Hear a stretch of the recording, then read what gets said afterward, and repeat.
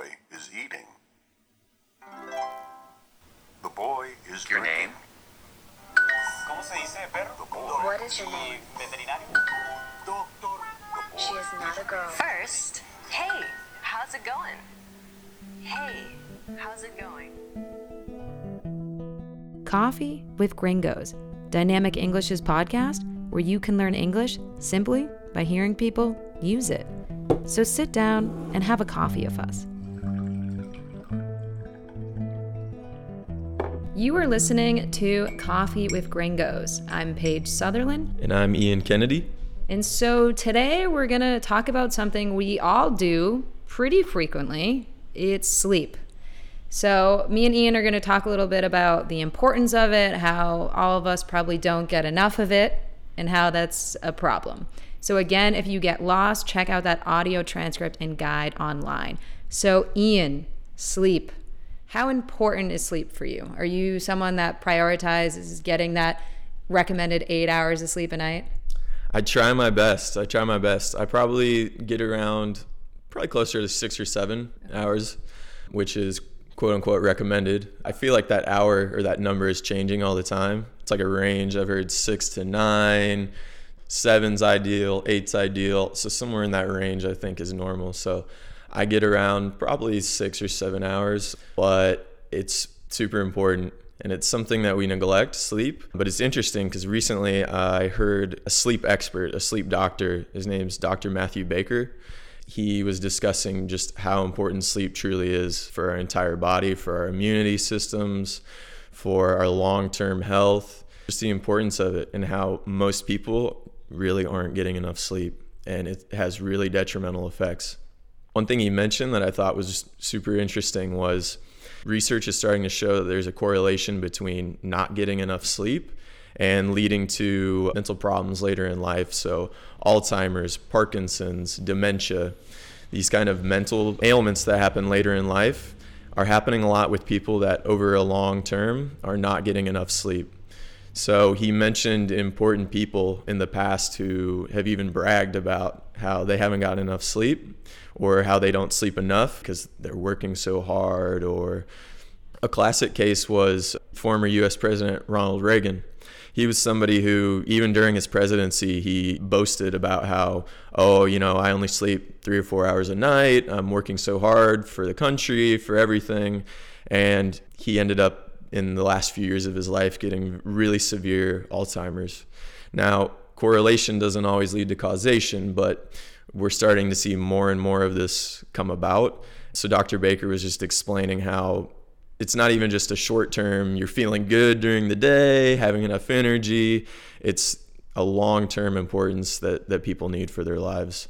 And this is something that really I think is overlooked. People look at sleep like it's just something we do. I got to get a few hours of sleep and then I'll keep rocking and rolling the next day. But it's more important and it's actually more complex than that. So Paige, do you think you get enough sleep? Are you a sleeper? Do you suffer from insomnia? When it comes to sleep, I really used to not sleep a lot. Like in college, I would probably sleep 5 hours a night, if that. And I was able to function because I was young, healthy, exercising too much. Once I started working and got older, I felt like sleep was really important, where if I don't sleep well one night, I'm a mess all week. I'm just tired. I can't think straight. I can't function as well at work. And it really sucks because life is, you have a lot to do and never enough time to do it. So to have to sleep 7-8 hours every night is a lot. And it sucks that you have one bad night where you sleep, 4 hours and then you can't, sleep 12 the next day and you're good. Like it takes basically a week to recover. So because of that, I try to be more practical where, I try to get a good 6-7 hours, but you always try. It's always harder to put into practice. But I think it sucks when you get older that you just need more sleep. Like I just remember being young and like I would just like take a nap for 20 minutes and I'd be good, and like not possible now. Yeah, it's another thing. It's totally different. Another thing that Dr. Baker mentioned was you can't just say, for example, okay, last night I slept for 3 hours, so tonight I'm going to sleep for 11. He was just saying how people have this mindset. They think they can just make up for lost sleep, but it doesn't really work that way. Like for the human body, it's non-renewable. When you lose that night of sleep, it sticks with you. I hate that. Yeah, it's terrible. And like you said, it's like, even for me now, if I have a really late night, if I go out or whatever, I'm a wreck the next day. And it just goes to show, the human body is like a functioning machine, it has to be taken care of, given the proper amount of rest, or it's not going to function correctly. And it sucks because here in Chile, the going out scene is all about staying up till the morning. And if I stay up till 5, 6 in the morning, I mean, I'm not just a mess the next day. I'm a mess all week. Like that's something that will ride with me all week. And that sucks. So it's like, I probably try to do that once a month, if that, because I'm like too old to be able to handle that. I don't know how people do it here because I can't just sleep the whole next day and feel fine, because then it's like you go to bed at 6 in the morning, you sleep all day, and then you can't sleep that night because you slept all day. So then you don't sleep that night, and then it affects your Monday, and then it's this vicious cycle. The other thing that sucks about being old is I feel like it's harder for me to fall asleep.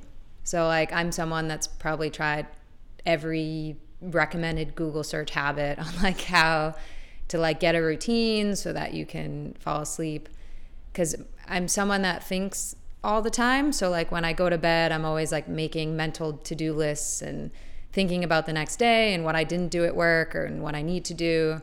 And then you get in that cycle where you want to sleep so badly that you're thinking about how you're not sleeping, and so you can't sleep.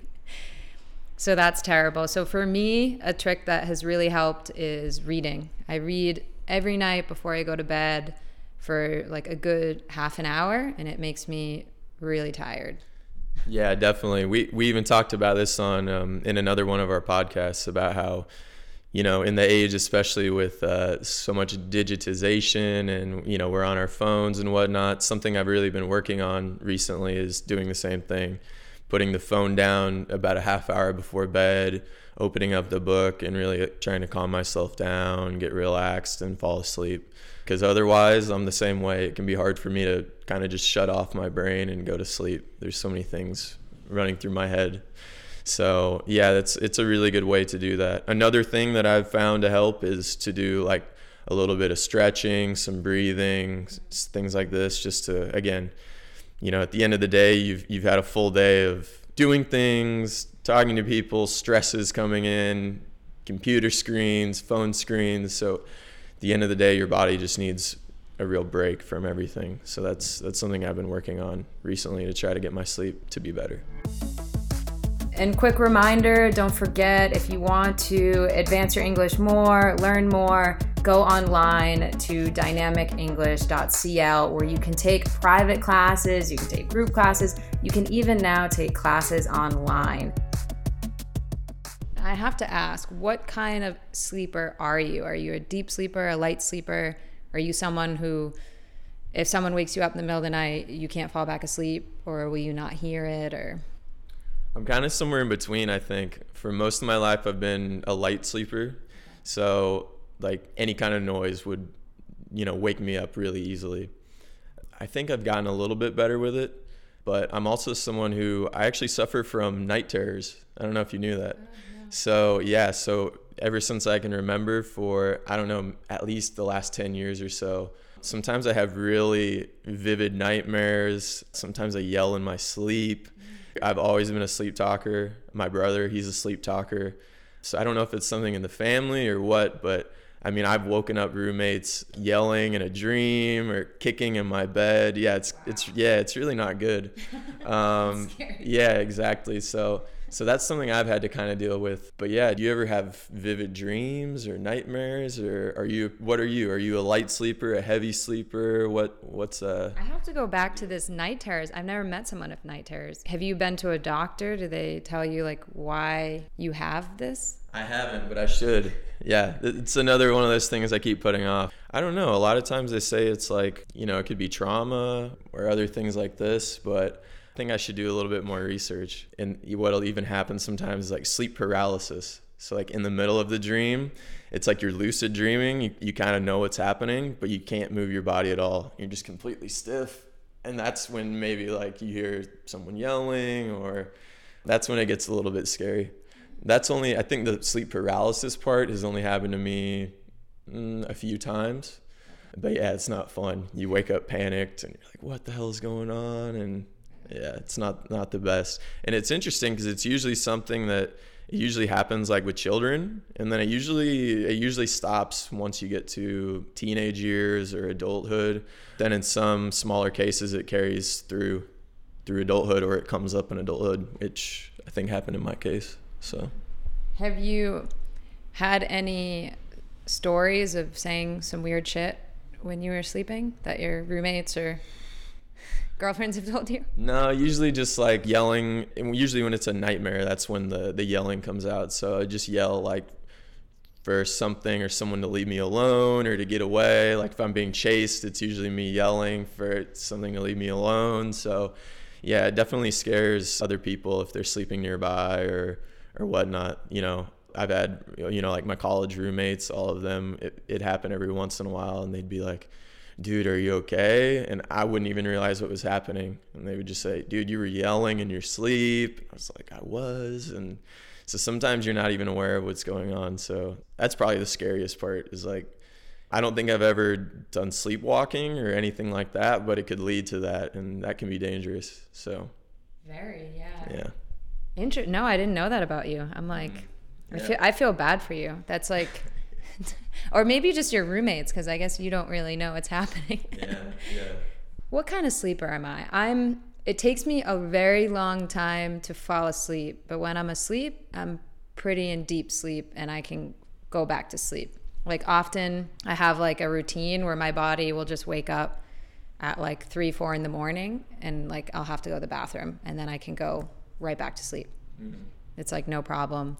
Where like my ex-boyfriend, if he like woke up in the middle of the night, like he's done. Like he can't go back to sleep. Mm-hmm. But he could fall asleep standing up. Like that initial like going to sleep, he'll read a book and he'll read half a page. Like it's instantaneous how quick he falls asleep. That's pretty nice. I get very jealous because I'll be reading for like an hour trying to get tired, and he'll be like fall asleep on his book in 30 seconds. So I'm like, I hate you. Yeah. Yeah. Yeah, I'm jealous of that too. But I've also adapted a weird habit where I have to sleep with noise. I'm one of those people that need like white noise. Yeah. I think because I think too much, that like if it's silent, I'm just like in my head. Where if there's like a fan, something to distract me, I can just like get lost in like the sound. So like in the winter, it could be, you know, negative degrees and I'll still have a fan on just to like have that noise. Sure. Yeah, I hear you. Yeah, I'm kind of the same way. I like to have a little bit of a background noise when I can, because if it's completely silent, yeah, it's kind of weird. It's just like you get lost in your thoughts really easily in silence.